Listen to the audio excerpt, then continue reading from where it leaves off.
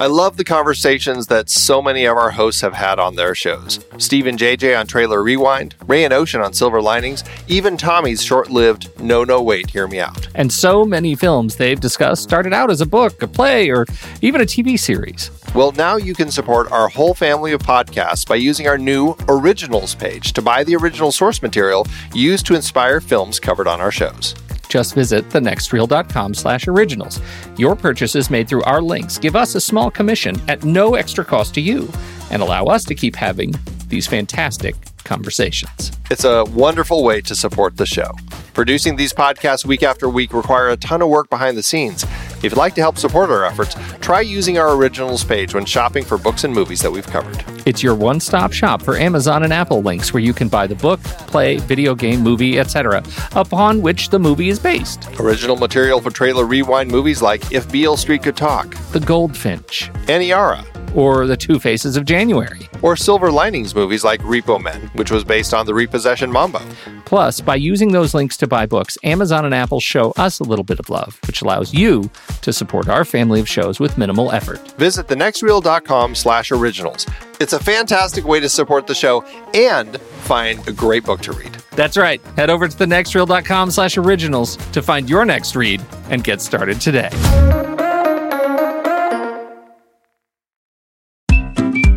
I've been podcasting since 2006.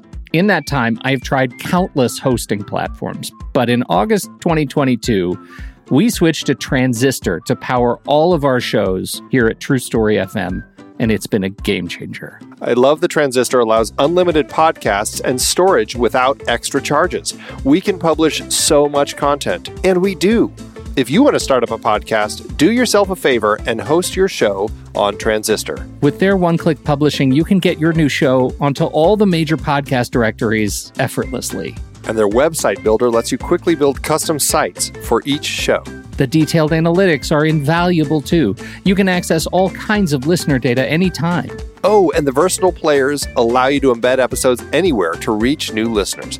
Plus, the team behind Transistor is super responsive and keeps making the platform even better. After using countless hosting services over 15 plus years, Transistor has been, hands down, the best podcast partner for us. If you want a hosting platform to take all the worry out of getting your podcast out into the world, go to thenextreel.com/transistor and check it out. Support our show and support your own show by going to thenextreel.com/transistor. Start growing your podcast today. It's showtime, folks. Enjoy the show. Oh, say, can you see? It's Saturday matinee, everybody. And on this very day in 1931, the Star-Spangled Banner becomes the first official and still current U.S. national anthem. And I am here, Pete Wright, recording with my Star-Spangled besties, Rob Cabasco and Kyle Olson. Hello, gentlemen. And there's been no controversy about that decision ever since. Nope, never since. But let me tell you, when you're looking at on this day for today in history, the rest is a dumpster fire. This was not a good day for historical things. Well, because you missed the biggest and most important event that happened on this very day 2 years ago was when Rob and I first joined the Next Reel family. Our first episode of Marvel Movie Minute Hulk dropped 2 years ago this day. You picked the Star-Spangled Banner over us? How dare you, sir? I can't. And you know what? You even told me that this was the day. You told me hours ago, but I was so excited to be able to sing on a podcast that I had to pick my thing over your thing. How is there not an anniversary song? Like, how did they do the happy birthday song? There's no anniversary song. There should be. Yeah, there's no anniversary song. Get to work on that, people. Happy anniversary to... No, it doesn't work. Exactly. And plus, now we owe dollars. So let's talk about what's on your watch list. He's the most prolific one we know. What are you watching right now, Kyle? Because you're so chatty, you go first. Sure. Yeah, Rob is also on the show. I swear, he's here. Rob is also present. Hello. Oh, yeah. The big thing is that I have seen the future. I have seen the Batman Oh, you already I did already it, you did it. little skunk. I did. I went to a fan-first screening at the AMC and saw it in IMAX. It was very loud, but it was really good. And it was a packed and so house. long. It's like 9 hours long, right? It is 3 hours long, but it does not feel like it. I mean, that's good. Yeah, news. like we were about like we're sort of going along, and it is a dense movie in terms of like there's a lot of plot stuff going on, but it is very clear. Like I never got to a point where I was like, no, what's happening? Who is he fighting? What's going on? Like I was always like, oh, okay, he's following this trail, and this now we just talk to this guy. I mean, like it's a really strong detective story because it's Batman like in the world of Seven. Like I mean, there's basically a serial killer who's out there, and all of Batman's gadgets and all the Batmobiles in the world can't stop because he can't find this guy. So he really has to follow all these clues. So you get to see Batman really working harder than he has in all the previous movies because he can't just punch a bunch of ninjas. Like he really has to do the full detective work in order to get there.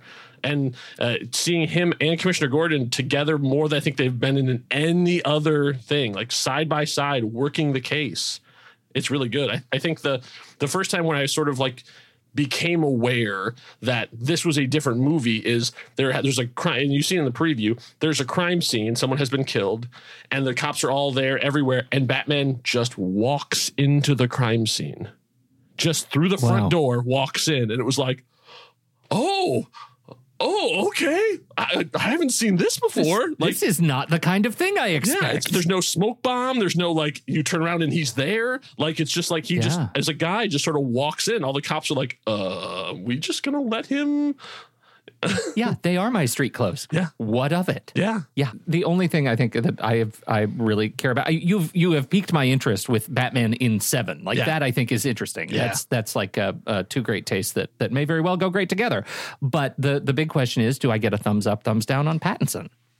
Oh, he's very, very good. And the previews I think have been poorly sound balanced because everyone was complaining about, oh God, it's gonna be another swear to me, you know, like that kind of thing where like there's the scene where he pounds against the glass and says, and there was like, oh, yeah. And like, I can tell you, having me in IMAX with their sound cranked way up, it is really clear. I'm a big sound guy and I could hear everything. I could understand him every single time. And he doesn't do a full on Christian Bale growly voice, but he's doing a thing, but it's very clear and easy to understand. It's his thing. And it's sort of like he's really so good in this that I couldn't see him as Robert Pattinson. Like all the stuff I know about Robert Pattinson as he's going along and he takes the mask off, dude, I had a hard time seeing him as the same guy who was in the Twilight movies and Lighthouse and all these things. He really creates his own thing. I was really, really impressed with it. Actually, everybody in this, like universally. And there's some people in this movie that you don't know are in this movie. Unless you go onto IMDb and scan down to it, there are people they have not talked about at all who are major players in this mystery. That I was like, oh, I didn't even know you were in this movie. That's exciting. It sounds like you're dare I say it? Are you a fan? I am a fan. I'm super impressed. And one more thing, and I know because we have other things people want to talk about, and we have a whole other show that'll be talking about the Batman. Matt Reeves has really stepped up his game in this, in that he almost has like taken the idea of like GoPro cinematic and put it into action movies. So all his action is shot low and intensely. So you see stuff and you've never seen before, like a camera strapped to the side of the Batmobile as it's going through and dodging between trucks and explosions and stuff. Or I think my favorite shot in the movie, he actually has a shot of almost next to Batman's head, like you see the GoPro guys jumping off of buildings and having the camera on their face. He does that with Batman when he grapples up. It's so cool, and just because of the way it's there, Batman's slightly out of focus, but you can see all this. It's actually inside a building. You can see all the stuff around him as he's shooting up the top. I mean, like we've seen that shot in a bunch of movies, but never from this perspective. And it was like one of these things where it sort of wakes you up and goes, oh, wow. Like he found new ways to do stuff we've seen in how many Batman movies and,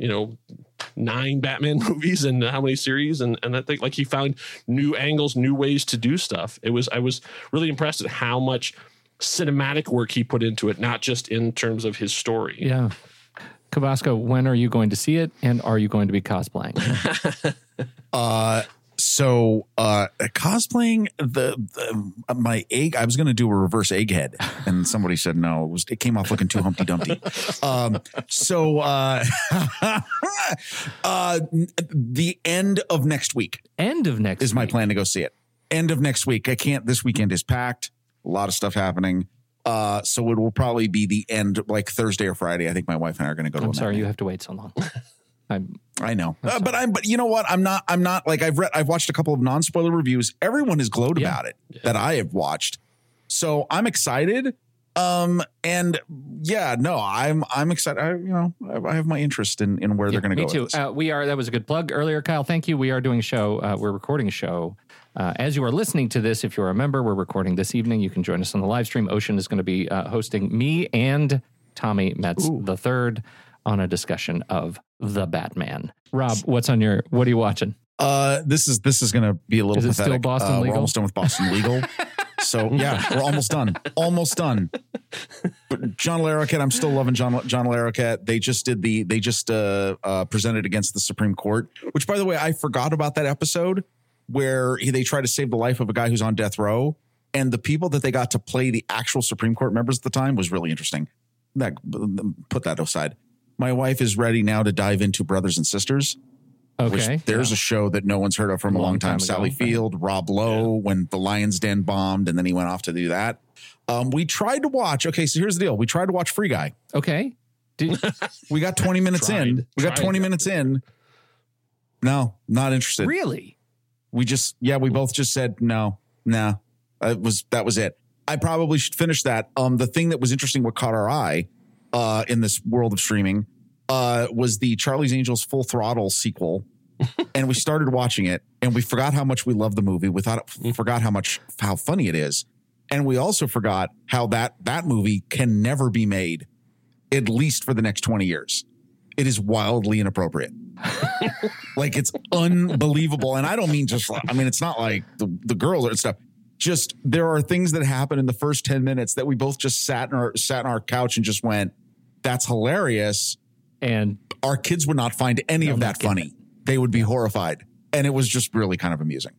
Boy, whatever happened to McG? He was such a big deal. Yes. The J.J. Abrams of his time, and then just poof. Well, I need to talk to you about something that I watched, and I'm an island on this one. In my Letterboxd, it is a 1.5 star review in a sea of 3.5 and better, and I am so confused as to why this movie has achieved any sort of anything. But appropriate, because you watched The Batman, I'm talking about another Zoe Kravitz vehicle, Kimmy. Have you seen Kimmy, either of you? I saw the preview for it. Okay. It is... Do either of you deal with smart speakers? Do you have a smart speaker?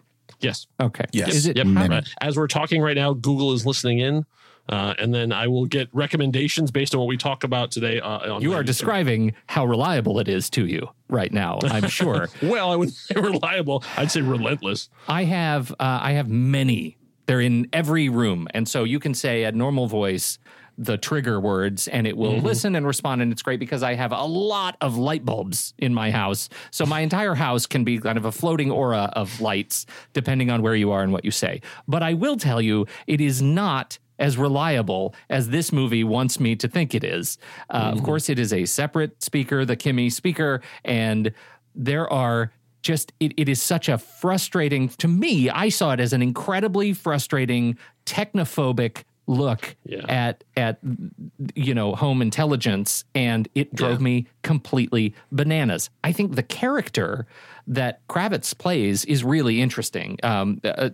She makes some fantastic choices in terms of tics and her, like, she's dealing with emotional issues. She's clearly got some sort of spectrum neurodiversity going on, and her choices, I think, were generally really good. The rest of the film is it's trying to capture this sort of Rear Window kind of vibe. It mostly just reads that Soderbergh is terrified of the future. which I know is not the case. I know is not the case, but it doesn't telegraph in this movie. The most frustrating thing, I go in and I tell my own speaker, I say, hey, whatever your name is, do this thing. And my speaker will say to me something just like, did you mean living room? Just not even what my wife and I were sitting there talking. We said, hey, please send a message to our daughter. Normally we can do that, no trouble. And just out of nowhere, some software update happens and it literally says to us, before you can send water bottle a message, you'll have to turn on personal requests on the phone I've just sent you. Who's sending anything to water bottle? And in the climax of this ridiculous movie, there is enough time, bad guys and prisoners, captured protagonists in the same room, and there's enough time for our captured protagonists to say not one thing, not two things or three things, but four things to the smart speaker to turn on a song, to turn on the volume, to turn off the lights. Four things before the bad guys even stop and say, hey, wait, shut up, and shoot them. Like, it is forehead-slappingly bad architecture of action sequences. I did not care for it a bit, and the world disagrees, and I find that frustrating. So it is as bad as Lucy. Remember Lucy out there than you thought. Oh, did you see Lucy where she turns into a USB stick at the end? I wanted to go out and run myself over with my own car. It was so stupid. The thing is, we're all of a certain age, and like I feel like when the internet first became a thing, we lived through these movies then. There was the net and there was Lawnmower Man. There's like all this stuff about like the internet's coming, it's gonna get you. And now the same thing, it's like smart speakers are coming, they're gonna get you. And it's like that's why I don't tend to watch any of those movies, because I'm like I've seen this every time that there's a like. I'm super excited about the future of self-driving cars. Like, I think that it could be an entire game-changing thing, which I know this is not the podcast to discuss that. But then when I saw Fast and Furious and they turned them into like all these like, remote control bombs, I'm like, please don't do that. Don't do that like, to us. Yeah. They could be so much good, but if you keep doing it, like now we're going to have a new version of Christine where a Tesla is going to be hunting people down. I'm like, please don't do that. Oh, please. You bet it is. It's going to be the car that actually drops the pig blood at the prom. It's going to be a whole thing. Don't even. I guess I'm too much of a techno positivist. I don't know. Like I see really more good things in technology. That whenever I see these things, I'm like, this seems like it's that boomer millennial thing of just like, oh, I don't understand this technology, but I bet it's bad, and we're gonna make a movie where it shows people dying. I know how to get people scared of it. I sure know how to do that. Yeah, it makes me look crazy. Part of it is, if you're going to write something about, fear of technology, I totally get that. Let's at least try to make it a little bit believable. And I think, you look at a movie like another Soderbergh movie, you look at Contagion and what he did for disease. And I think that is a movie that gets it right. And we know it's right because we're living through it. Like that is a thing that actually worked out well. This does not for me. And so it hurt my feelings a little bit. The movie. So anyway, none of that matters as much as we have an answer to what happens when the Marvel small screen shows that were on Netflix leave Netflix. Boys, are you excited about this? I know how much you loved Luke Cage. I've talked a lot, Rob. No, I when I saw this, Kyle had posted it. I thought this was great for me. I think the most exciting part of this is that we have an answer as to what mature content is going to exist on Disney Plus in the domestic market in the U.S. Yeah. Do you want to talk a little bit about how they're going to handle this? Do you have that clear? Did you see, Kyle? You got that? I do.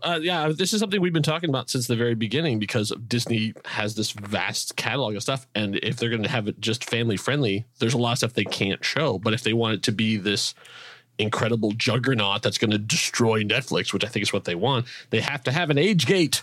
And so that's one of the things that's coming. It wasn't because of the Defenders and the whole thing, I don't know, but here it comes. So on the 15th, when all of the Netflix Marvel shows move over to Disney Plus, and for the first time, Agents of S.H.I.E.L.D. will be showing up on there too. So another hoorah. And we just got to get Runaways and Cloak and Dagger on there, and we'll have the whole set. But and Hellstrom. But so now that they have that in place, that you can set it just like I think almost everyone else has this technology built in. Now Disney was sort of late to do it, but now they do it. But now that they have a thing saying this is adult and over, because most of those shows are rated R shows. I mean, The Punisher is coming to Disney Plus. Right. From this, then now we can have Aliens. Now we can have Die Hard. Daredevil. Now we can have, we can have Deadpool. Deadpool. Yeah. Yeah, I mean, like all of those things can now come to Disney Plus because Disney owns them all, and now they have a way to show them without, having the kids come over going like, "Oh, I like superheroes. What's this Deadpool?"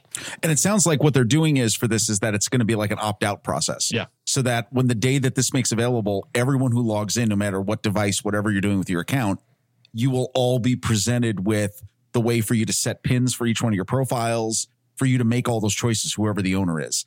And I would assume that if you've already set up a kid account for kid access, it's going to prevent you from any of that stuff. You know what I mean? Like you're going to have to release that either through a pin or through some other selection process. So it's interesting that they've done it in a way because I'll tell you, when we heard all the information about what was happening overseas with Disney Plus, for those who don't know, that there was a new block on the Disney main menu system. And it was just Star? Yeah. Was like it, which not very creative. They never used my Walt's Closet idea, but whatever. That was good. We were proud of you. Right. So the vault, they, that they're not doing that it sounds like, I don't know, maybe someday I would think you'll see a 20th Century Fox somewhere, but maybe not. Maybe this is just, we're going to release all this stuff and you will have a ground level entryway to decide whether or not you see that content or not. Yeah. So on or after March 16th, this will happen for all U.S. subscribers. If you are the primary subscriber, as Rob has said, you will be able to choose the content setting of TVMA on every profile on the account as account owner. So you don't have to worry about the kiddies seeing the brains on the signposts. And so that is very exciting. You guys have seen all of the properties, right? I have now. Yes. You have now. That was your big pandemic project, was watch all the stuff. Yeah. And then also when I caught the COVID and I had to be isolated for 5 days, I binged on everything so I watched all of the what we used to be called the net. We have to have a better term, the Defenderverse. Like it can't be the Netflix shows anymore because they're not on Netflix anymore. Don't we? We're not just calling them street level heroes. That's a little bit. That's a little bit long in the tooth. A street level hero. Well, he doesn't. That doesn't count because that wasn't the early days, the before days. That's true. The before times. Anyway, we also had, Rob, you posted about SAG Award winners. You want to talk about that? So here's the three takeaways I had from this. Screen Actors Guild, Apple TV Plus, or just Apple, came away big. Ted Lasso, Coda, big winners. I guess I have to question, here's my second point. Is Succession good? Because it won, and I have not watched a single episode. I would assume it's good. Here's my third point. Why is the Squid Game? Why? I tried. I don't understand here's the deal. I understand, thing of the moment. Everyone wants to watch it. They watch it. They burn through it, and that's it. It won a bunch of awards. Really? Yeah, I'm confused. I say I'm with you on Succession, where I just don't get it. And it's fine. I'm not saying anything bad about it. I look at the preview and go, that is not for me. But I watched Squid Game, and I can tell you that it is very high quality television. Like it's not just just like something that came through and that is made on an extremely high level of quality. Yeah. It's not just they weren't just lucky; they were really, really good. Interesting. Okay, I can't. This is one that I can't comment on. I haven't seen either of them. I am told by people I trust, and now Kyle too, that these things, that both of these properties are really they're really good properties, and they're quality production, and in the case of Succession, writing. And as somebody who is just about finished with The Morning Show season 2 and regrets it, I look forward to those kinds of things. This is not like something like Tiger King, which I wear as a badge of honor that I haven't seen any of Tiger King. And so I'm okay with that, not being a part of that. But Succession and of course I'm a real Lasso, big fan of Ted Lasso, and that Troy Kutzer won didn't he win for Coda? I believe. Yes. Outstanding supporting performance, which I think is just such a stellar feel-good film.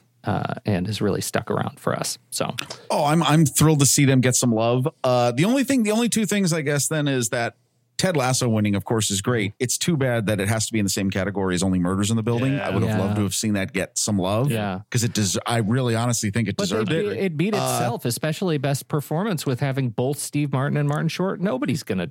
But yes. the two of them, if one got it and the other one would do it, the other one would never have let them live it down. Yeah, well, that's true. Right. And just to save a friendship. Save a friendship. And I'm already, I'm Rob Cabascoing myself because Ted Lasso was nominated twice, Brett Goldstein and Jason Sudeikis, and Sudeikis won. So, of course, that didn't. What does that mean, Rob Cabasco? No, it just became a thing. Respect. It became a thing in my head. It's like Smurf. You can just put it in anywhere. And okay, all right. Okay. I understand where we're going with this. We don't want to Cabasco yourself all over the place. I mean, I understand. Do you see how easy it is? You did it yourself, and it still sounded normal. Sounded completely normal. No. One other thing I just want to say though too is on the with Squid Game winning. Okay, this is such a weird category. It's now stunt ensemble in a comedy or drama series, which is great. I would have loved finally get awards. No, of course. But in that running, you had Falcon and the Winter Soldier, Mare of Easttown, Cobra Kai, and Loki, and I would have loved to have seen Loki get some love.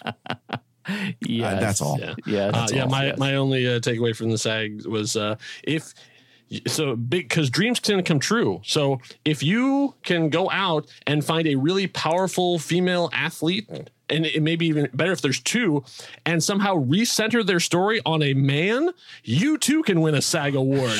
So dream big, people. Yeah, that's smart. Well, they're royalty. He's royalty. Yeah, so right, exactly. On. People love them royals. I mean, geez. All right, let's do trailers. Let's do it. We don't have an A24 trailer this week, I believe. We also do not have a Red Band trailer this week. I do have a particular bone to pick, which I will hold for my opportunity to talk about my third place trailer. Third place. So while Pete is holding his bone, Rob. Who knew? Wait, what have I ever? Well, again, don't Cabasco yourself. Let's just say, who went am I first? Never. And when I saw this, I jumped all over this. This is In Search of Tomorrow. What's going to happen? Something wonderful. 1980 science fiction has all of those elements that make greatness in cinema and storytelling. It changed everything, and I loved it. We felt so creative, and we were so loose. Wow, what a great concept. It's the positiveness that made for repeat viewing. It's timeless. Knocked me out. Surpasses our brains and goes straight to our hearts. Sci-fi truly came of age and exploded in the 80s. It's time to start running! The whole audience for science fiction came alive. It's a ripe genre, full of twists and offshoots. It was sci-fi movies that you began to take seriously. Showing people the dysfunction that we were headed for.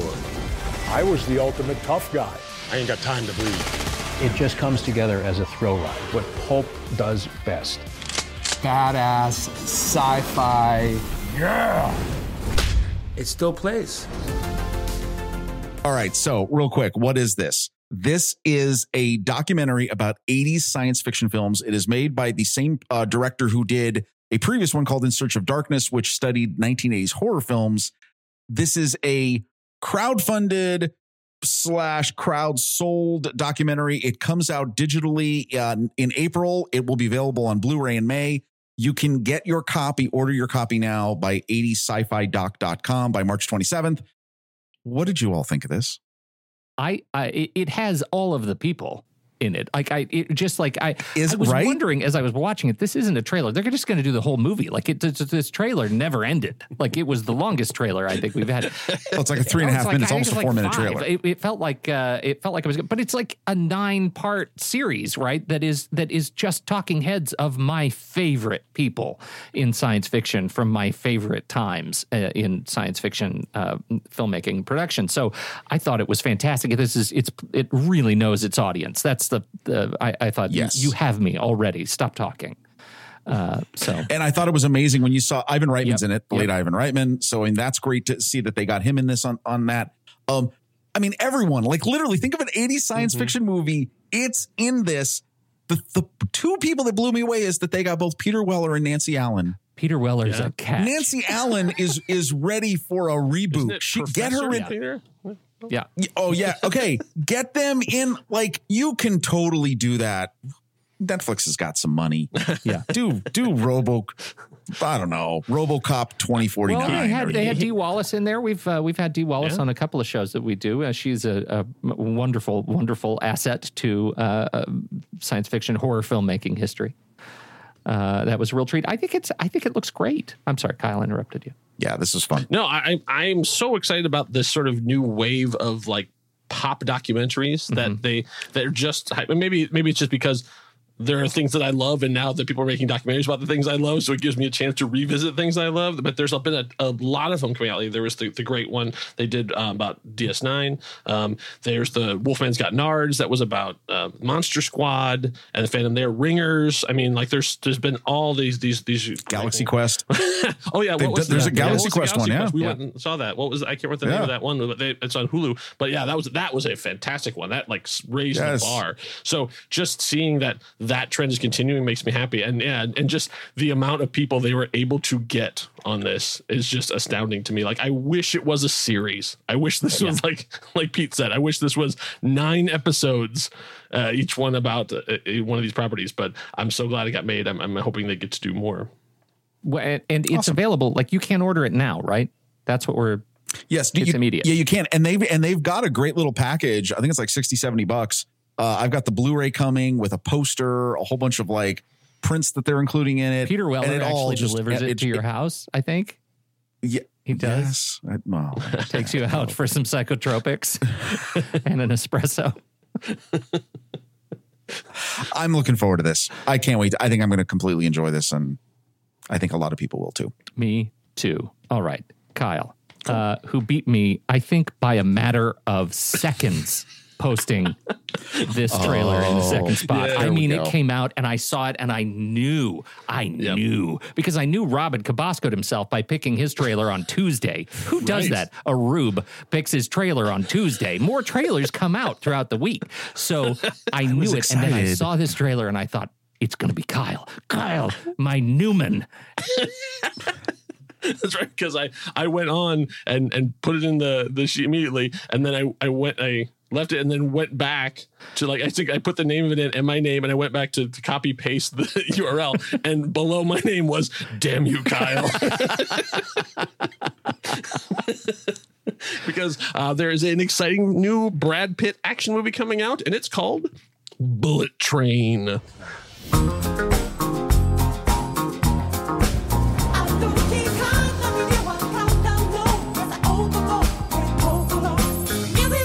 Talk to me. I am ready. You are getting the new and improved me.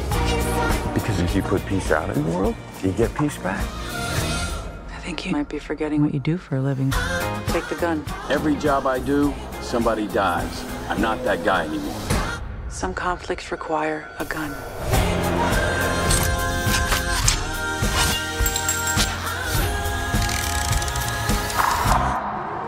Hey, this is nice. Okay, what am I snatching and or grabbing? A briefcase. You said you wanted simple for your first job back. Doesn't get simpler.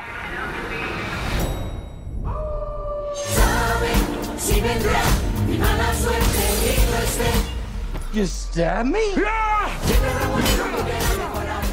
So I love these, sort of hyper stylized, over the top action movies like that. You can have your grim and gritty stuff. That's fine. I love a John Wick, but like when they have real bright personalities and bright colors and over the top action stuff, I am on board from the start. And I like seeing Brad Pitt having fun in movies again, because he had that long period where it's all this serious, socially relevant kind of stuff. And it's like, okay, all right. But do you remember when you were in True Romance? Do you remember when you were in 12 Monkeys? You used to have fun in movies. You could do that again. And now it seems like he's coming back around to that. So from the director of Deadpool 2, which had some fun action stuff, is it going to be a smart, clever, full of witty references? No, but it's going to be these great actors having fun and crazy stylish action. I can't wait. What do you guys think?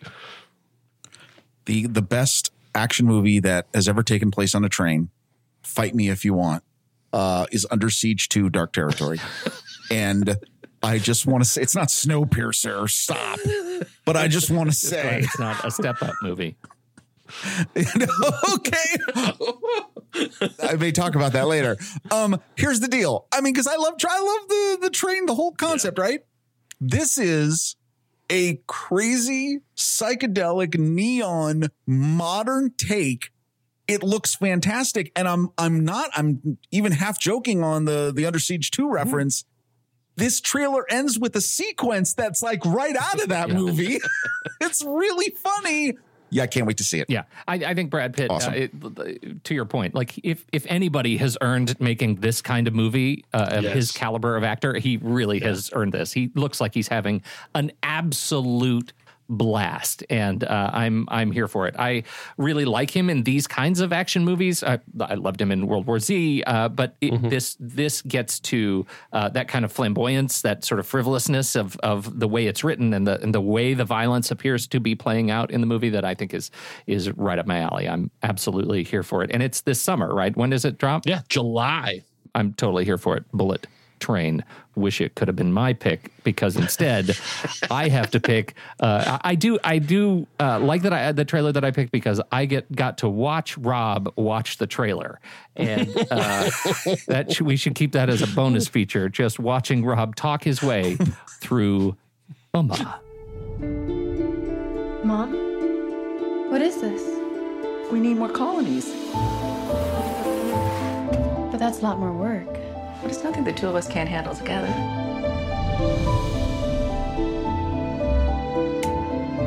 Your life is so retro. Do you even have a phone? No. So how do you talk to your friends? My mom is my friend.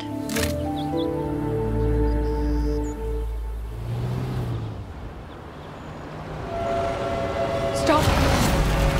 Turn it off! Who are you? 네 엄마가 돌아가셨다.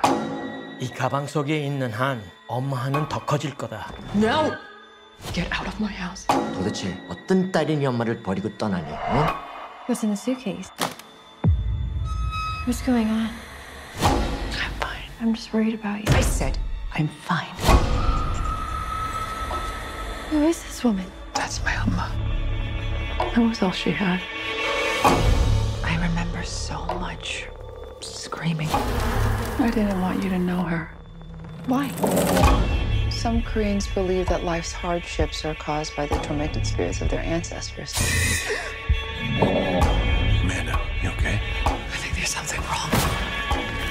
Is this what you want? A final resting place?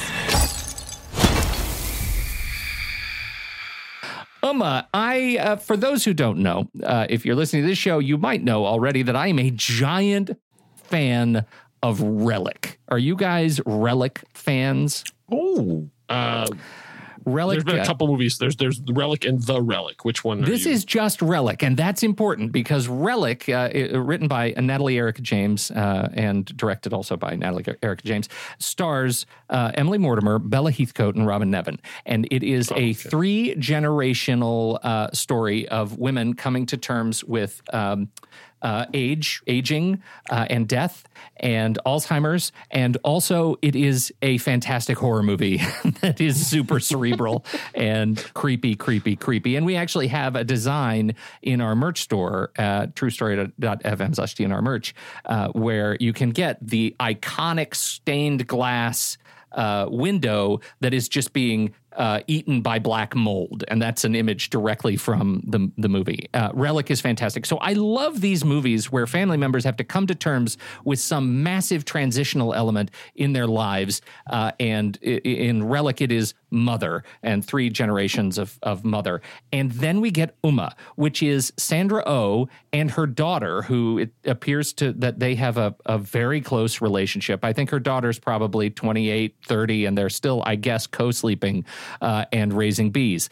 And then they find out that this 3rd generation mother, Sandra Oh's mother, has already died and her remains are delivered. That we learn all that in the trailer. And as it plays out, it is absolutely the unveiling of the horrors of family as told through the horrors of the big screen. And I am here for it. What'd you guys think?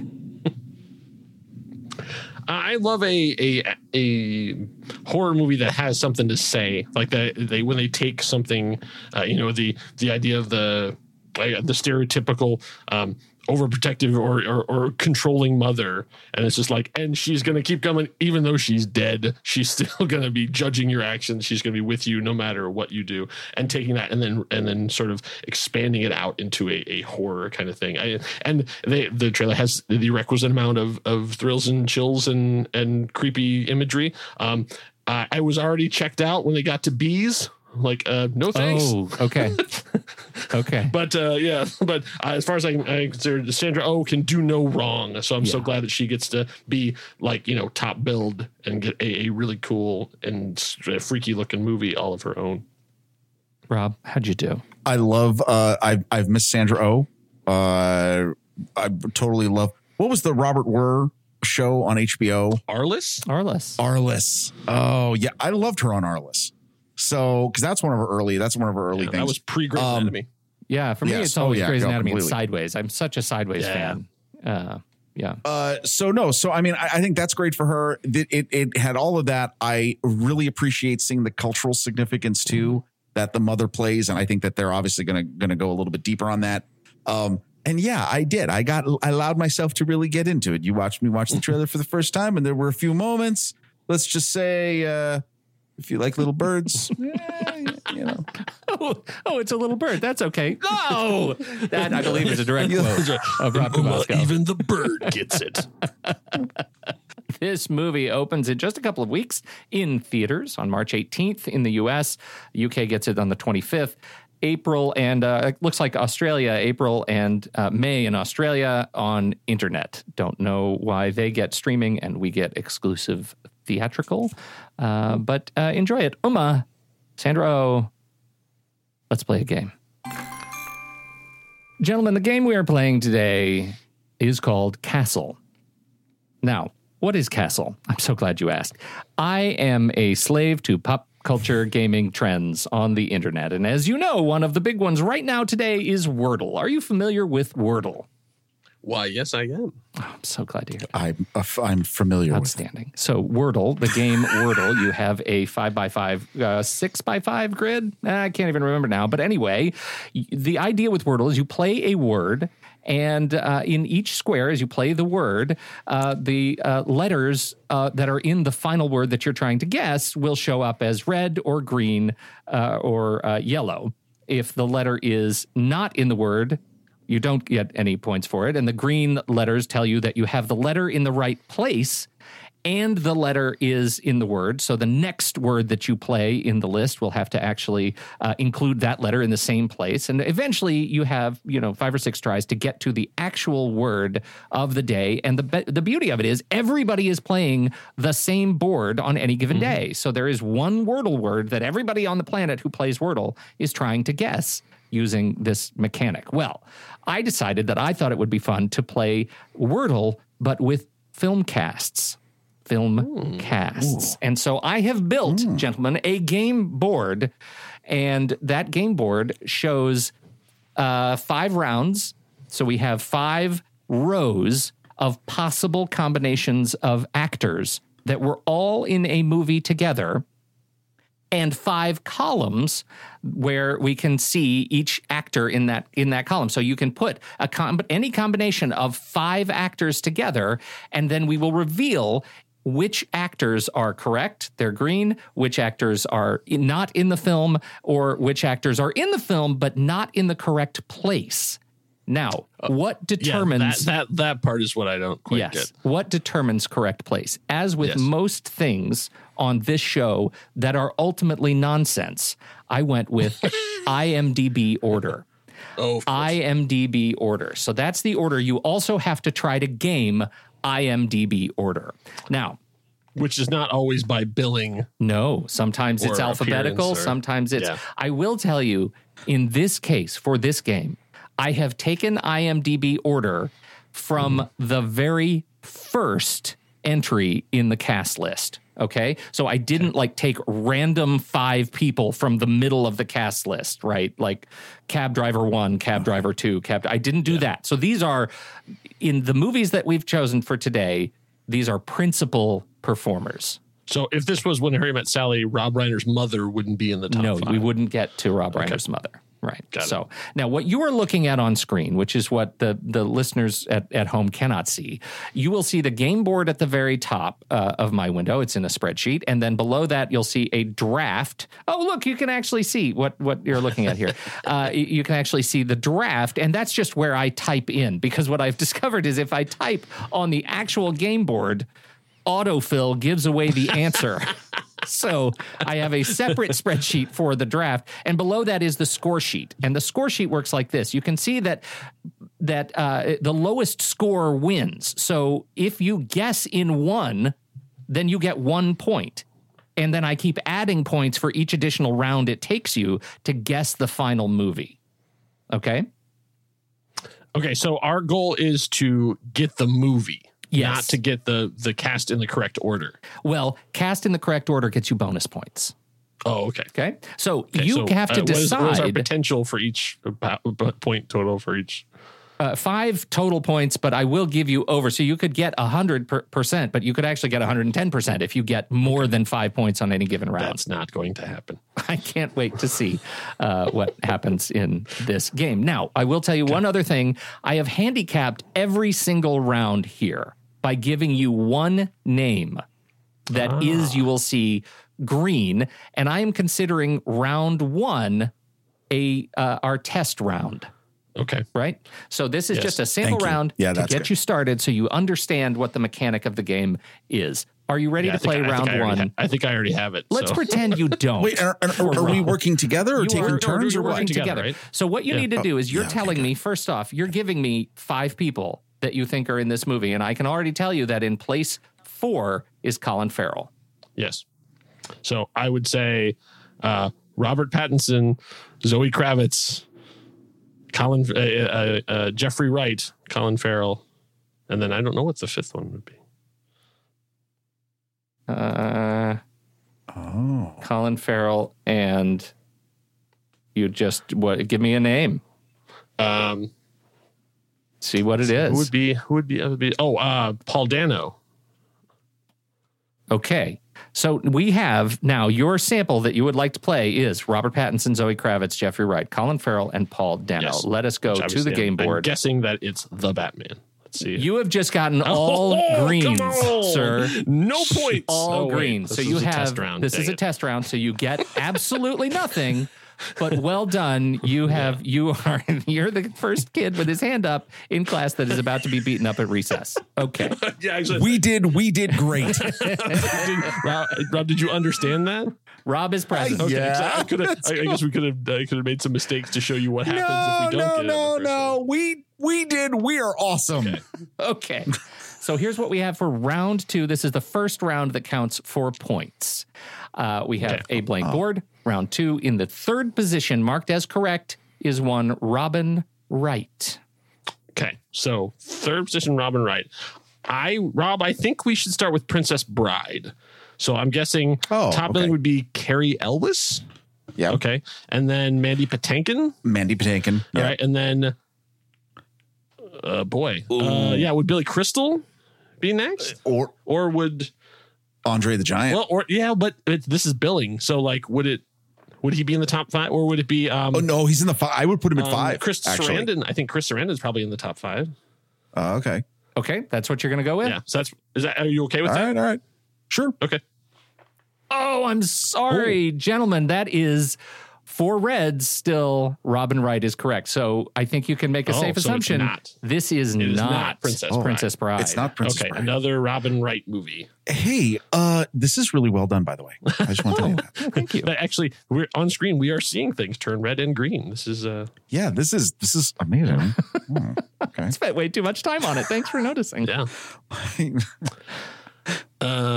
What can you? Okay. What else? Robin Wright was in Forrest Gump. I was going to say Forrest Gump. You want let's say Tom Hanks. Tom Hanks. Gary Sinise. Who played Sally Field? Oh, Sally Field, and then who was the guy who played Bubba? Michael T. Williams. Michael. No, his name is Michael T. Like Michael T. Not Michael T. It's right. Michael T. Oh, McKelty. Then it's with a K. Yeah. Right. I mean, you won't count us against your spelling, will you? Well, spelling matters. Well, of course it will. This isn't. Wait. No. Oh, yeah. Oh no! It wow. wasn't Wow. Forrest Gump. You are off to round 3. Okay. I'm going to give you a hint now that we're in round 3. The hint is this movie. This movie was released in 2017.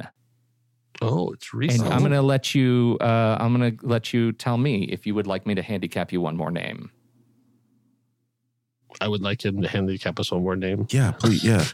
Oh dear. Okay. I'll give you. Actually, I'll even give you position 4. Position 4 is Mark Arnold.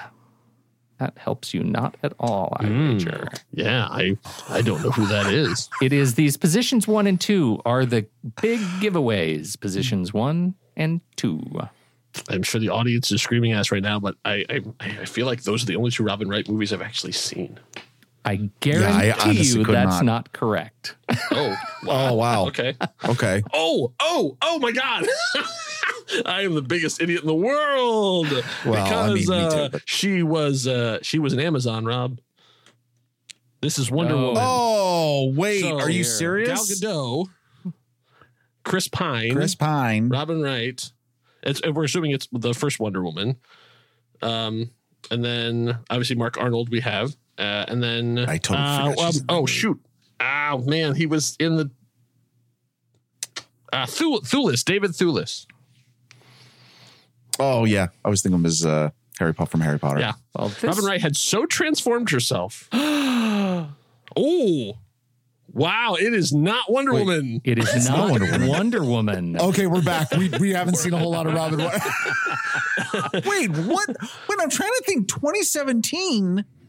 Mark Arnold. I was thinking Mark Strong. No, it's Mark Arnold. I will tell you. I'll give you one more hint. This was this was one of the. It was a sequel.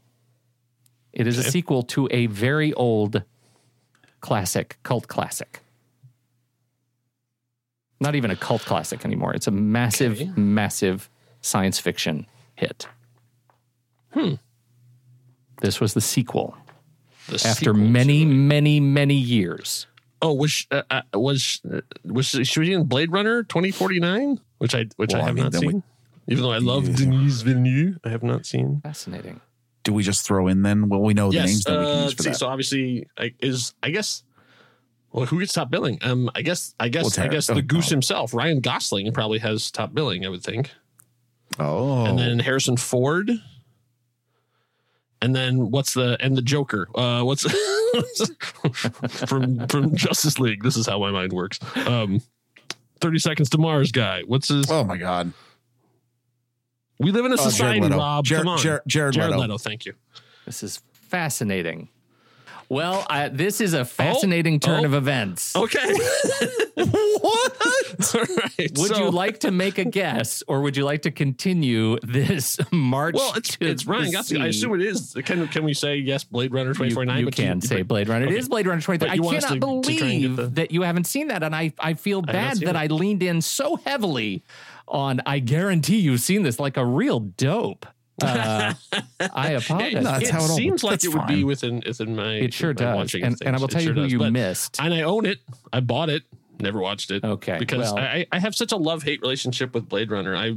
It's one of those things where everybody says it's the most amazing, it's fantastic. I've seen every cut of Blade Runner, and I still watch it and go, I don't get it. Why do people love this movie? I just don't. Yeah. Well, let me tell you who you missed. In the fifth position, you missed Vilma Skezi, who was Angry Old Lady. But in the second position was not Harrison Ford. It was Dave Bautista. Oh, wow. Wow. Okay. Let me tell you how much little I know about that movie. Did not know he was in it. Round 3. We have a blank board, and in the fourth position, we have Neil McDonough. Now, you do know who Neil McDonough is. I do. I found out some interesting trivia about Neil McDonough this week. He won't kiss people on screen. That is correct. He will not kiss on screen. He has a very strong thing about he is incredibly faithful to his wife. He does not want to be seen with other women on screen. So isn't that interesting? And the thing I saw was making fun of him about that, but I'm like, go Neil. Yeah. Way to stand up for yourself. Oh, yeah. Yep. No, it's all good.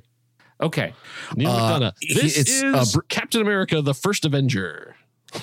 I thought it was going to be one of the Bruce Willis movies from last year. Like, yeah, I'm wrong. Never mind. Well, remember he's in fourth position here, so he would have been. Oh, that's true. He'd be first or second in one of those. First or second. All so right. yeah, Let's so just that's say my I'm guess. very excited to see how this turns out for you. Okay. Well, Neil McDonough. I mean, I would think of him as Dum Dum Dugan, so that's what I was thinking. But do you know of any other Neil McDonough movies that he would be that? I'm gonna mention a movie, and you'll be totally blown away that this is the movie I'm gonna pull. Star Trek: First Contact. He was in First Contact? Fascinating. Yeah, he's the helmsman on the Enterprise. Yes. So ridiculous. I know that. I'm going to go ahead and give you, just so you know, I'm going to give you the year. This movie was released in 2002. This is a film that comes from, it is science fiction. It is an adaptation from a short story. Once again, my knowledge of Neil McDonough movies. I know that's why he's fourth position. Short-lived show. This is twisty. Much like he was in Boomtown, which I really enjoyed that too. He was. Much like Wordle, you just have to get some names on the board. Oh wait, he's not in the you know what movie? Okay, wait, he's not in. It's not like Wordle. We have to put names on the board because I could do the cast of Ocean's 11 across here, and it would not get me any closer. Well, that's fascinating. That's fascinating. You would say that. What was the movie? Well, you said Keanu Reeves, Mnemonic Man. Johnny Mnemonic. That's not what I was Johnny thinking Mnemonic. Of, but like I was thinking there was a sci-fi remake that Keanu Reeves did with John Hamm was in it too. And it's the Day the Earth Stood Still. Was that it? With too. I have vague memories of. But I never saw it, and like those are the two names that I can come up with. But I don't think putting those is going to really help us that much. Okay, I think just because I'm learning about how the game works, I'm going to give you one more. Okay. I'm going to handicap you one more, and you can cut that. So I'm going to handicap you twice. Okay. And handicap, but it actually is helping us. Max von Sydow. Yep. Wow. The late great Max von Sydow. Well, it wouldn't be Flash Gordon, and it wouldn't be Judge Dredd, which are the two Max von Sydow movies I can think of he's been in. It wouldn't be Salem's Lot. It wouldn't be Force Awakens. Way too early. Way too early. That I would have seen. Well, I think Revenge of the Sith hadn't come out yet. He's not Revenge of the Sith. No, but I mean, it hadn't come out. He said it's 2002. 2002. Yeah. This is a movie that has one of the most horrifying backroom operations I've ever seen. Big anxiety movie. Oh, this is Minority Report. So see, now I gave it away. Go ahead. Can you get him in the right order? So Tom Cruise and boy, I would, if you didn't give me that, I don't know. I can't think of anyone else who's even in that movie. Nothing. No. Yeah, I got nothing. Okay, I had to stop talking about that movie just because my blood pressure would go up when I did. I get maybe so angry. It is, in fact, Tom Cruise, Max von Sydow, Neil McDonough, and Steve Harris plays Jad in this movie. He's another one of the police officers, and he was one of the attorneys in the practice. And so. Oh yeah. Okay. Yeah. Yes, that's right. I kind of knew it was the practice, but I don't know any of the. Don't remember any names from the. That's all right. That's all right. Let's just see. This is. Let me see if I can give you something that you can chew on, and we can end on a high note. This one is another adaptation from a novel. I think I already know what it is. Then I'll let you go. I think it's Muppet Treasure Island. However, would you start to build that cast? Yeah, so I'm trying to think of what it would be. I mean, do you credit Muppets or do you credit performers? So I guess because Kermit is kind of like, he's not really the lead, but I have no idea what the kid's name was. All I will tell you here is I have only credited performers. Would be top billing. So I say Tim Curry. These are all humans? Humans. Yeah, I have credited only people. Okay, so I mean, like, since Gonzo, would Dave Goelz be the next name, or would they go by all the actors? Because his I don't. This might give you a hint. I don't know how to spell Dave Goelz. Okay, so probably not Dave Goelz. The kid's mother was a British comedian. She was in Frances Saunders. Jennifer Saunders. There aren't a lot of humans in that movie. Yeah, I don't. Yeah, I have vague recollections. I'm going to go ahead and give you Muppet Treasure number Island. 3. Okay. Gerard Butler. What? Oh my God. All right. So far, we've got Tim Curry, Jennifer Saunders, Gerard Butler, Billy Connolly, and trivia number 5. Treasure Island, but we've come this far. Let's keep going. And then Gonzo the Great. Because this is wrong anyways. So. Okay. Let's see if we can get you on the board. Yeah. Okay. No, they're all wrong. Okay. So another what year is this movie from? He has not told us because I cut him off too soon. I thought 2003. It's another early one because he was Billy Bones, but that's not what we're talking about. Okay. So yes, 2003. It has it boasts a cast of one name that has already been mentioned in this game in a different round. Okay. And it also boasts a cast of an actor who is RIP. Okay. So this wouldn't be 300 because Gerard Butler is third build. He would have been first build in that. It's not like Law-Abiding Citizen because that's not adapted from anything. And he also would have been second build after Jamie Foxx. Mm-hmm. There's been a lot. I just saw Cop Shop, and he was very good in that movie, but he would have been second build in that. Mm-hmm. And it was not adapted from a book. It's not Phantom of the Opera though either. No, because he would have been top build in that because he's building, right? Title character. Yeah. And Emily Rossum's agent wasn't that powerful. I'm throwing out all this stuff to show just have a movie bona fides. You do have bona fides. Oh, no. I mean, anybody doubts your bona fides. I do think that that without getting that next clue of who else it could have been in that top billing, and if you didn't see this movie, then it's going to hurt your feelings a little bit. Let me give you one more. Billy Connolly. It's not Boondock Saints or Boondock Saints 2 because Jerry Butler's not in either of them. No. Wait. What was the environment? Geostorm? But I guess Jerry Butler would probably be top billing. He would be top billing. But let me tell you, now that you've brought up Geostorm, you are in the caliber of movies that this one represents. Okay. Boy, Billy Connolly is really throwing me off because I thought he had sort of retired from movies by that point. He was a kooky... I believe he was a kooky professor. I think. Okay. It's been a long time. Yes, he was a kooky professor.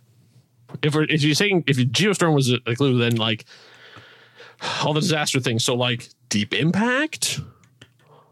No, because that's all 90s. Okay, so I know he wasn't in like Independence Day. He wasn't in Volcano. But in Dante's 2002, Peak. he went back in time. Timeline. Timeline would have been the late great Paul Walker, and who was it? He had this was by the way you had a handsome lead and then a quirky sidekick. So was it like a Steve Zahn type? But that's Sahara. Who would have been like his we can't go back in time, bro? Like who would have been that guy? In that time was his "We can't go back in time, bro"? Yeah, which if by Michael Crichton's rules, you're not going in time, you're traveling between different dimensions, which isn't time travel, which means anything you find there doesn't matter at all because it's a parallel dimension. Trying to be crazy. At least people understand multiverse now. We're going back to 14th century France. No, you're going to an alternate universe, which is another alternate century France. So it's like, okay, yeah. Sorry, we've got a number 2 and a number 5. Give me some more names. Right. Steve Zahn. Sure, why not? Okay, and there had to have been a woman in this movie, right? You would think. You would think. What's the most difficult name to spell, Rob? We'll make him have to do it.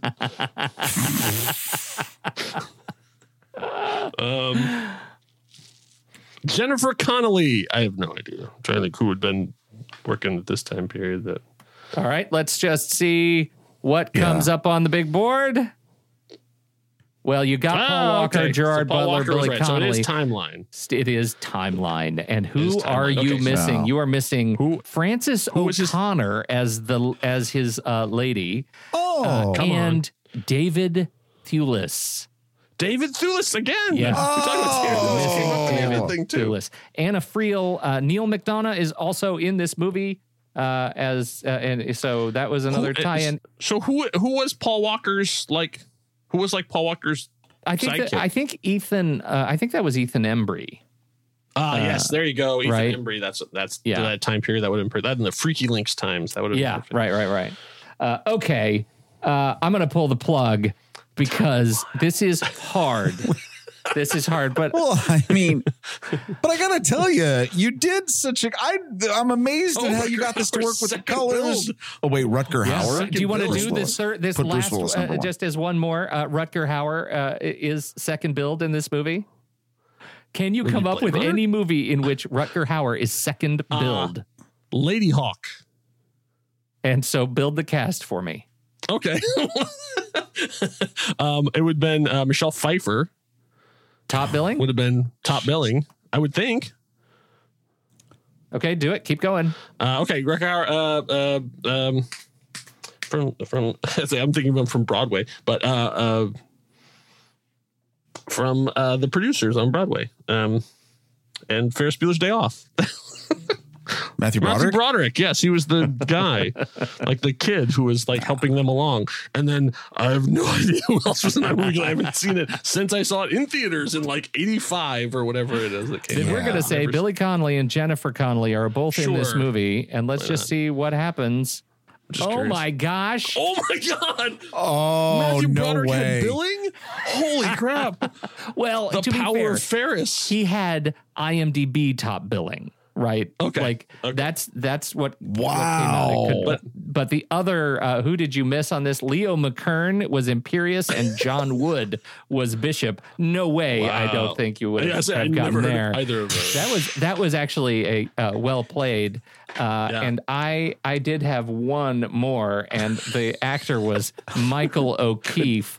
What if I were to give you just one more name and see how quickly you can answer? We'll do a jump ball. Okay. And that is Bill Murray fifth? Fifth billing, Bill Murray. What he played the gravedigger in a Hamlet adaptation. He would have been that low on the cast sheet. It wasn't Branagh. I don't know. I don't know if you're thinking old enough. Was it the Ethan Hawke? The Hamlet that would where he did the To Be or Not to Be in the video store. Looking at videotape, he was in a Blockbuster, picking up videotapes, going to be or not to be. I know that sounds more like Keanu at that time, but well, Rob, do you have anyone you'd like to add to the cast? No. All right. Bill, yes, I'm just. Can you think Bill Murray would have been fifth because that means he's been a very very small. Wait, what if I had Chevy Chase? Chevy Chase. What? There's no way. Are you kidding? What if I had Ted Knight? Oh, is that? Wait, holy cow! What? Wait a minute. What? Wait a minute. You're telling me Caddyshack has Bill Murray fifth build? Bill Murray fifth after Michael O'Keefe. How much O'Keefe is in that movie? Michael. I'm just telling you. This is truth. And that's the IMDb. Oh, you even had Ted Knight. I screwed up with Ted Knight. I misspelled him here. Oh, Ted Knight. He was the original one. I don't even know who Michael O'Keefe is. Michael O'Keefe was Danny Danny Noonan. Oh, okay. Tricky, wicked Trixie. Wow. All right. But wait, that is really incredible that he is not higher than fifth. Yeah. Pretty crazy, right? Pretty crazy. Right. Carl Spackler. Oh my God. I think what this game has exposed more than anything else are the holes in our film watching. I think so. Well, this was a really entertaining game. I wish there was a way that we could somehow have people to support us to be able to make cool games. If like this game has taught us anything, Kyle, it's that we need more support. If you are not a member yet, but you would like to become one, just head over to thenextreel.com/membership. The most it'll cost you is just $5 a month. A bargain. It is such a bargain. Members get access to live streams as we record, except for this one because it got Cabasco'd. Early access to shows in your own personal podcast feed. My goodness, even a personal podcast feed. And access to the super secret member channels in Discord, member bonus episodes, and even stickers. And you know what? I actually sent stickers. And you know what stickers I sent? I sent stickers just several weeks ago now. And I sent the stickers. I sent the Cabasco. I said everybody got a Cabasco who's a member. They got the Cabasco. It's out there. It's out there. Nobody has sent me a picture of a Cabasco in the wild, but everybody I think got 2 Cabascos in the package. I'm very excited that the Cabascos are out there. I'm sorry. Did you say that the first person to tag on social media with the Cabasco sticker on there gets a special shout out on a future episode? And more Cabasco stickers, of course. It is my favorite thing. If you are wondering what movies we talk about on the next reel, that's also an easy thing to remedy. You wonder where are all these movies? All you have to do is visit our Letterboxd HQ page, letterboxd.com/the next reel. You'll find a list of all the movies that we're talking about this season, the film board, the next reel, all the movies, even the Trailer Rewind show. When that comes back, they'll build out their season. It's coming out in the next month or so. I think they're going to be starting to get their watch list out the door. So Letterboxd is fantastic. It is a bespoke social network for movie lovers and just for movie lovers. And if you fall in love with it like we have, all you have to do is use the code NEXTREEL at checkout. You can upgrade to Pro or Patron, 20% off. 20% off. But what if I already have a membership? I'm so glad you asked that, Kyle, because this also works for renewals. And that is rare in this capitalist society. Very true. Renewals as well. Thank you, everybody, for your support. We appreciate you and all that you do and help us do around the Next Reel family of film podcasts. And now, the Rob Cabasco Memorial List Challenge. In nomine Patri. The list this week, last week, I think, who was it last week? It was, I believe it was Ocean and Josh Stolte and Mandy, I think were the crew last week. And what they handed us was a list of movies that were bombs that became beloved. I think those are cult classics. Is that not the definition of kind of a cult classic film? Yeah, I guess so. I guess it could be, yeah. I hope it is. You might as well call this the movies that Kyle loves, because every time I brought the list, I was like, these are all like my favorite movies. Yeah, no, I'm not going to be asking for backups because that'll take us all night. There's no way we'll get through the backups list. I thought this was actually a really entertaining wandering down memory lane for some of these movies. I'm very excited about my picks, certainly about the movies that I have fallen in love with. So I think with that, it is Rob Cabasco kicking off the Rob Cabasco Memorial List Challenge of bombs that became beloved. Rob, where would you like to start? Aurora Bourse. Why, thank you so much. I have a story to tell in my 3 picks tonight, if they're not stolen, after this first one.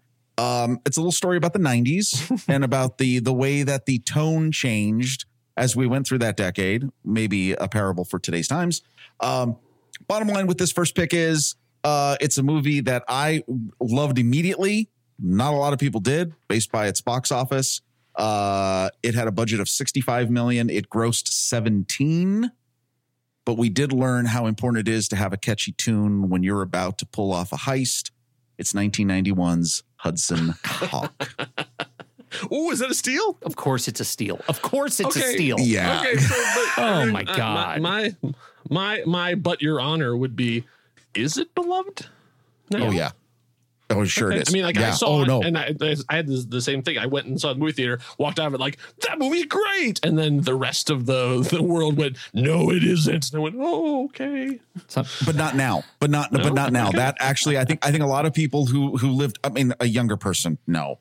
I don't know if Morgan had seen this movie, if we got subjected her to it. But it is now, I think, I remember when Danny Aiello passed, like there was a huge amount of love specifically for that scene with Swinging on a Star. I think there's a lot of people who have a great place in their heart for this film.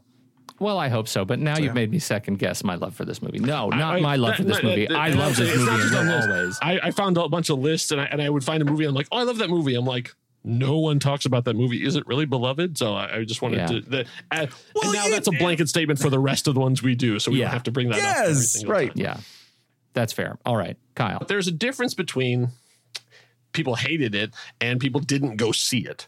So I decided on mine, when I pull up a movie, I would like, what did the critics have to say about it? So I actually found for all mine, the negative responses that critics had to these movies that were bombs that became beloved. So for the first one, here's two quotes from two different critics. An incredibly brutal and pretentious film, ostensibly about alienation in a modern desensitized world.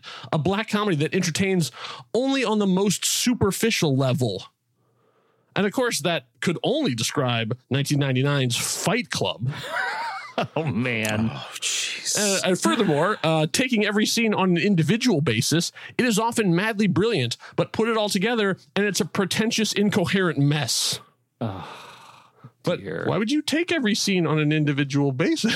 That's not how movies work. But yeah. Love that movie from day one. But yeah, it was a bomb at the box office. That's crazy. I have a number of movies now that it's been stolen. I'm pretty upset about that, but I have quite a list. And the Hudson Hawk was not with you. Hudson Hawk was not with me. We've done this movie on the show. It is an adaptation of a Stephen King property. It's from 1994, and it is one of the most beloved movies I think of in sort of movie history. It is one that is often discussed in terms of its filmmaking, its production, its performances. And when it opened, its domestic opening was under $1 million on a $25 million budget. The movie has since made back what it when it finally found its legs. It has since made back what it spent. The movie is The Shawshank Redemption. Mm-hmm. Terrible bomb at the box office. Was it a steal? Rob? No, it was a backup though, but I was ready for that. Yeah. I think the unsung hero of that movie really has to be Ted Turner. Because I think it was the nonstop showing of that movie on TBS that transformed it from a forgettable Stephen King adaptation into a classic, just because it was on all the time. It was on all the time. Pop over to any of his many stations and watch it. Yeah, that's a good point. That's a good point. All right, Rob, number 2. Okay, so this, I understand you're going to have a problem with my use of the word beloved with this, but let me say there is something to be said for a movie from the 90s that is now still currently being worked on to be rebooted as a series. This is a movie that had a $60 million production budget. It grossed only $42 million. It really speaks to the growing gloom. You had Hudson Hawk, mindless nonsense coming out of the 80s, early 90s. And then as the 90s progressed, we went to this place where we were worried about Y2K. We were worried about the future. We got a little stuff. And it also doesn't help, too, when you have a story that is based on a spaceship that travels around the universe going through hell. I'm talking about 1997's Event Horizon. Okay. And I was waiting. I saw your face. You're like, where is this going? I was going to Beloved. Really? This is my Kyle face from a few minutes ago. Really? Really? It is. And it is because you know what? Yeah. There are jokes. Okay. First of all, I remember seeing this when it came out. Yeah. And I remember thinking, this is crazy. A horror film set in space. And it's got a lot of stuff to it. And of course, yes, there's the grotesque, crazy parts of the film. but it's a great cast. And it did make you think a little bit about, what is going on. I mean, it's basically The Exorcist in space. I mean, if you want to get into what's going on, right, with what the film is about. And it's got a ton of pop culture references. And yes, Amazon is throwing money at making a series to continue the story. It's not clear actually what they're going to do. Yeah, there's been a lot. The interest has grown in this film since those days. Yeah. I remember in the Empire magazine, the podcast that they do, there's one of the guys who's a huge fan of it and brings it up all the time. And every time he talks to Sam Neill, that's what he wants to talk about. Sure, you're here for new Jurassic Park, but can we talk about Event Horizon? I clearly need to watch it again. I saw it when it came out, and I did not have. I just don't have that historical connection to it. It just hasn't come back up in my life. So. I feel like now I think they even went to, there's a story where they actually, when it started to grow in popularity, there was a point where they wanted to go back and restore some deleted scenes because there apparently are these it was massively changed. Well, but they didn't have all the deleted scenes because at the end of the day, they were like, yeah, we're just the flop. We just throw that stuff away. Yeah. They threw them away. Wow. Yeah. Interesting. All right, Kyle, number 2. Well, this movie is not the least bit scary or suspenseful, but instead grows quickly tedious. The more you struggle to keep track of constantly multiplying plot developments, the harder it gets to care who did it. You leave it with one conviction: stick with the game. From 1985, it's Clue. Yeah. I think pretty much that's one of these. There's a couple of generational movies. I feel like everyone of our generation has seen that movie, and it could have been the cable thing, just like it was with that. But you could walk up to anybody, and the voice you go flames, and they're they know exactly what you're talking about. Yeah, I think this is the movie that for those of us who were born after a certain point, it's this movie that defines Tim Curry. And then we went back to see the other one. Right? Yeah. This is how it starts when meeting Mr. Body. And the fact that I became a straight up collector because, they released the 3 different endings that you could see multiple different times depending on when and where you went. I saw ending C. Okay. I actually don't remember which ending I had because once it came out on video, I just all the endings were there and I just kept watching them over and over again. So I'm a big fan of Clue. That is a great pick. I feel like I need to at least be right with you on the generational movies. I'm not going to say I loved this movie, but I recognize its importance both in filmmaking, in particularly garage filmmaking, right? Guerrilla filmmaking. And it represents the passion of making film. It also introduced a whole cast of figures that have become, in their own way, iconic. It's a movie that cost $27,000 to make and grossed $3 million in the box office. It never once played at more than 50 theater screens in the United States at the same time. That movie is Clerks. Oh yes. Yeah. Right. Absolutely. And that it sparked many things. And I had the movie and watched it often. And it is what it is. I liked those guys most in that movie. And I kind of never really found a place for them after that. When it was still an oddity, it was great. And then it became a franchise. Yeah, true. So it is what it is. My number 2, Clerks. And Rob, that takes us back around the horn. All right. So this is not a surprise. There's no way I could do a list of these movies. And this is not on the list, even though it's a low-hanging fruit, but I don't matter because I remember going to the theater with my wife. I dragged my wife to this movie on opening night. Nobody knew what it was or why we were going to go see it. It is one of the few times that I've taken my wife to a movie where I bawled at the end of the movie. And he's right here. There he is. I'm talking about 1999's The Iron Giant. Because you can't. This movie is in my top 3 of all time. All movies. This is one of my favorite movies of all time. And nobody still remembers how. I think you could do a whole documentary. I'm waiting for the documentary that talks about the story of the Iron Giant and how you take a movie from its source material. I think I've mentioned this before on other stuff we've done. There's probably no other movie, maybe other than Forrest Gump, where the source material is and it is transformed into something spectacular. But in this case, I mean, they spent over $70 million. The movie made $23 million. Yeah. It was a huge bomb. Yeah. I mean, it almost single-handedly, I always like to think it almost single-handedly killed Warner Brothers Animation. Yeah. It killed the Warner Brothers studio stores. Yeah. Like, because they were stocked with Iron Giant toys and like, you can't, Brad Bird. Yeah. I mean, all of this, what this movie meant and how the marketing of it was bungled. Everyone knows this. I mean, I would love to watch the documentary on how the Iron Giant almost didn't happen. Yeah.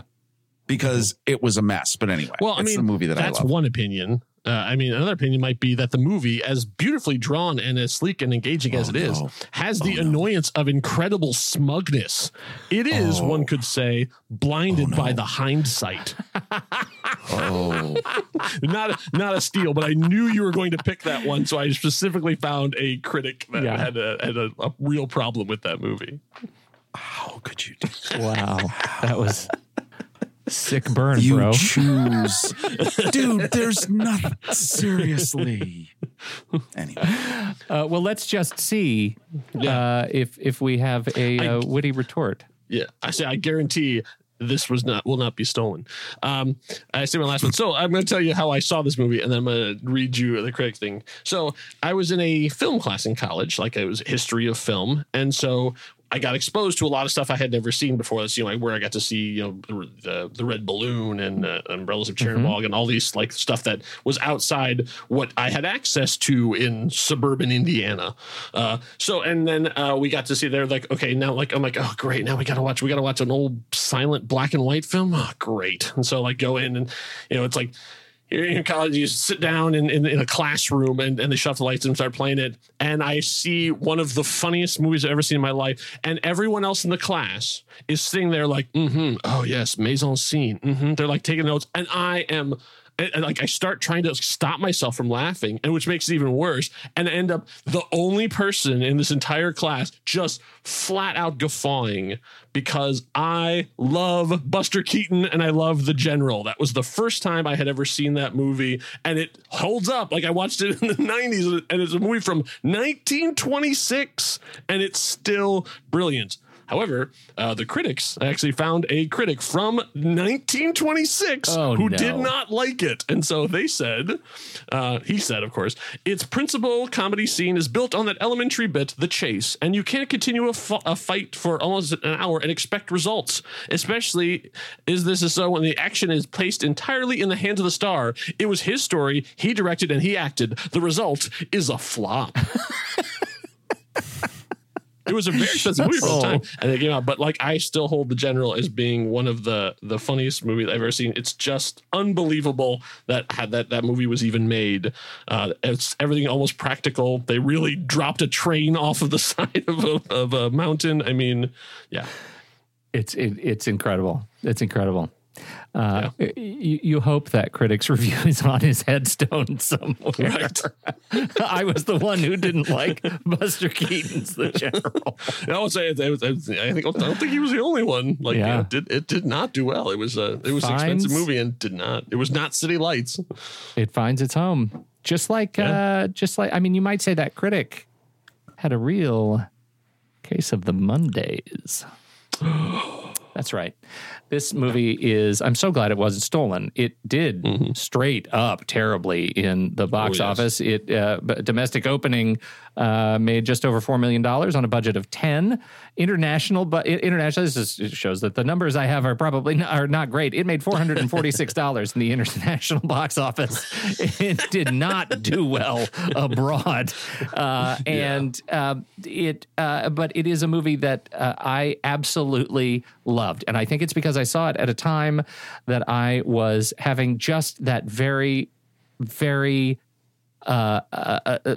wretched office stank on me. I went to an office, I sat in a cubicle, and I suffered the paper jam, even when there was not a paper jam. It is 1999's Mike Judge film Office Space. This movie is straight up quotable, and it lives in my psyche. I know there are people who love this movie. There are people who really, really don't like Mike Judge and some of the stuff he does. But this movie hits me right where it's funny. Office Space. I think that movie has one of the best first acts of any of those comedies from that era. Yeah. In my opinion, and then it falls apart. I think like, for the last half hour, there's like nothing that's really funny or quotable or memorable at all. But I think it's sort of like it has this great premise, then goes, oh man, I don't know where we go from here. Well, and since I'm last, I'll go ahead and say, isn't that I think the same or worse can be said of Idiocracy, right? And one of the greatest things that can be said of Idiocracy is the Urban Dictionary definition is a comedy that became a documentary. Like that movie, it's saying so much, and sometimes it's saying it in a really funny way. And others, it just falls apart. But for me, Office Space works better than Idiocracy. And so, that's where I stand.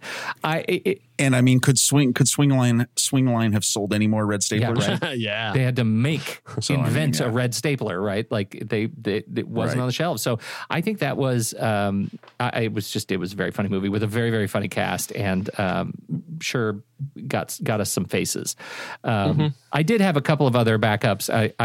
I'm bummed that I missed out on Hudson Hawk because it fits in another movie that is that I don't know that I could call beloved, but it is one of my very, very favorite guilty pleasures, and that is The Adventures of Buckaroo Banzai Across the Eighth Dimension. What's that watermelon doing there? I'll tell you later. And the other one was The Crow. I was actually a big fan of The Crow, but I wonder if it would have been. I don't know if you would call it beloved.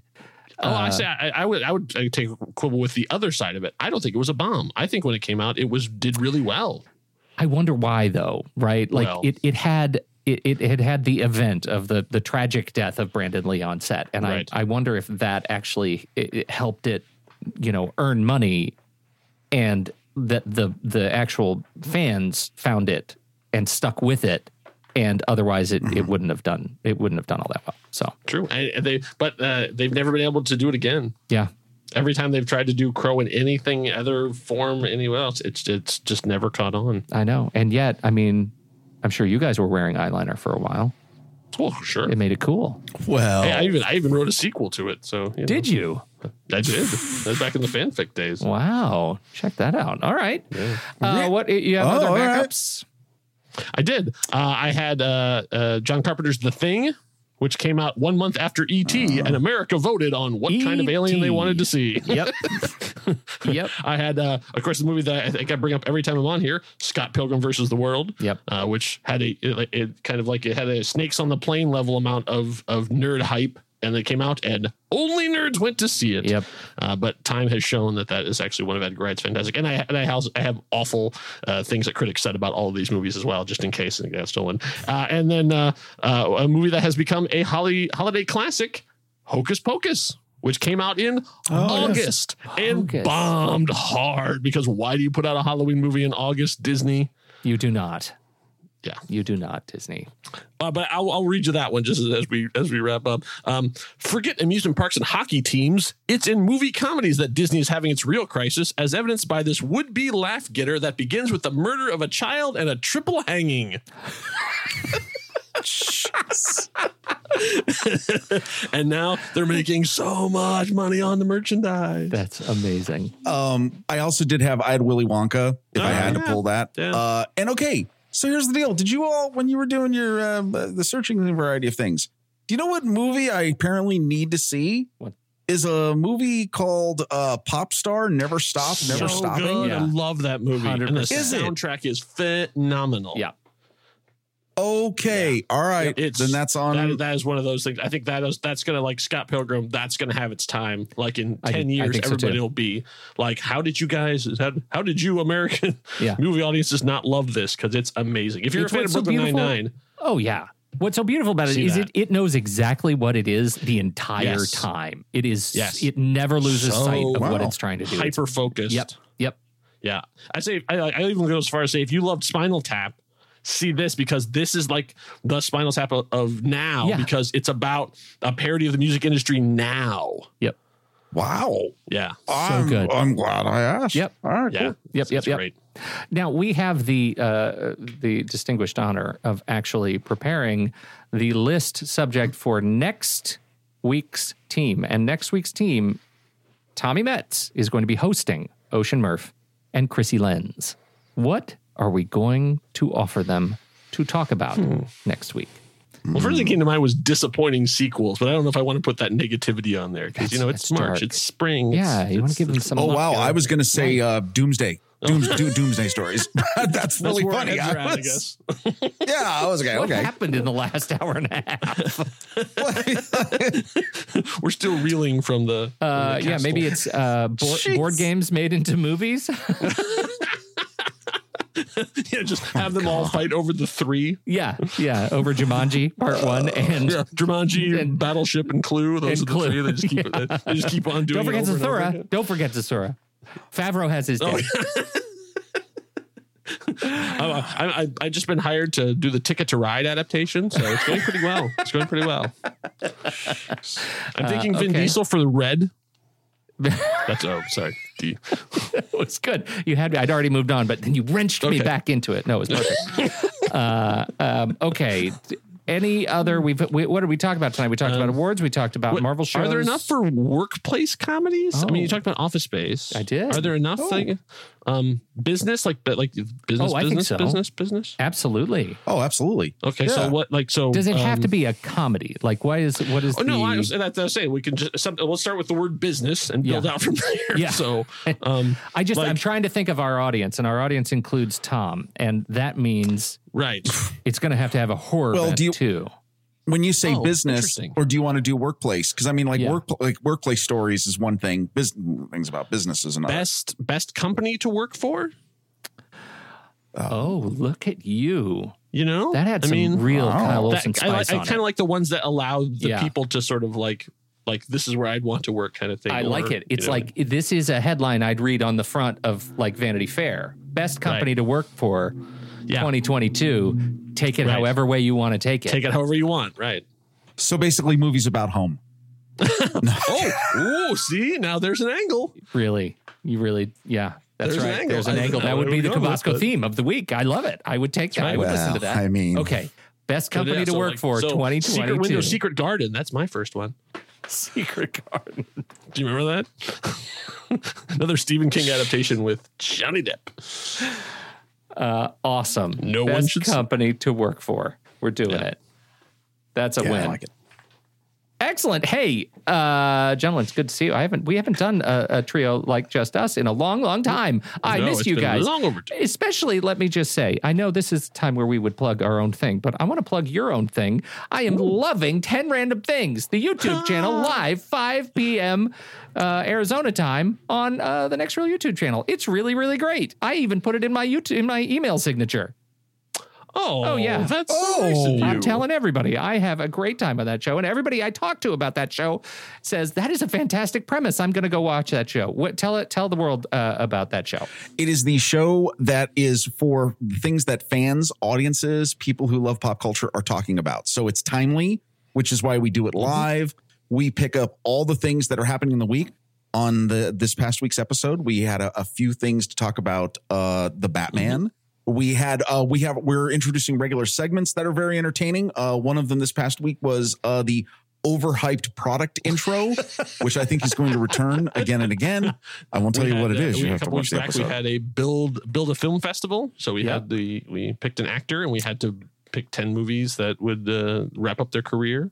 Well, and speaking of building things, super random. We did actually do a fantastic time-lapse build of the Razor Crest from The Mandalorian. So speaking of...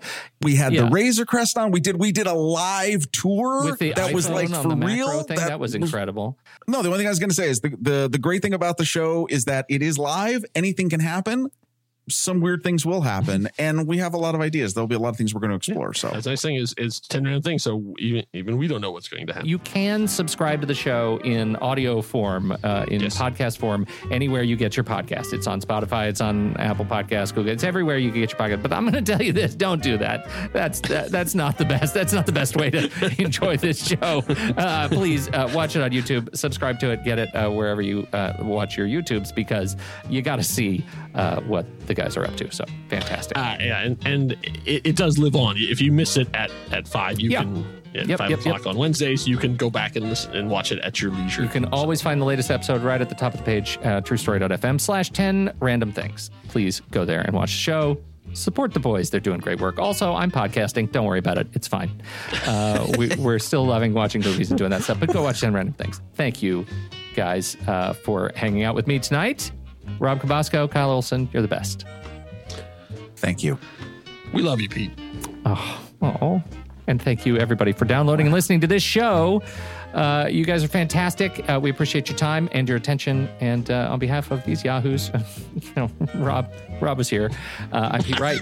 We'll see you next time on the Saturday Matinee. Go do something nice for yourself. I may have Cabasco'd on myself. I forgot you guys were there. Andy, according to my friend Internet, this is what Letterboxd is. Letterboxd is a global social network for grassroots film discussion and discovery. Use it as a diary to record and share your opinion about films as you watch them, or just keep track of films you've seen in the past. Showcase your favorites on your profile page. That is a lot. You bet it is. That's why I want you to tell our fair listeners just one thing you do with Letterboxd that has changed the way you watch movies. Let them have it. Okay, are you ready for this? So ready. I love lists. As of today, I have 246 lists in my account. I use them to track the movies I watch, organize them in all sorts of different ways. I track them by hand. I clone lists from other people. I use them to plan what I'm going to be watching, all sorts of things. I love creating lists. It's a fantastic tool. Sexiest animated characters. Andy, what is this? We love Letterboxd, and if you're a movie lover, we are sure you will too. And when you upgrade from the free account, you will remove ads and support the great Kiwi team building this amazing service. Just use the discount code NEXTREEL or visit thenextreel.com/letterboxd to get 20% off your pro or patron membership. And it works for renewals as well.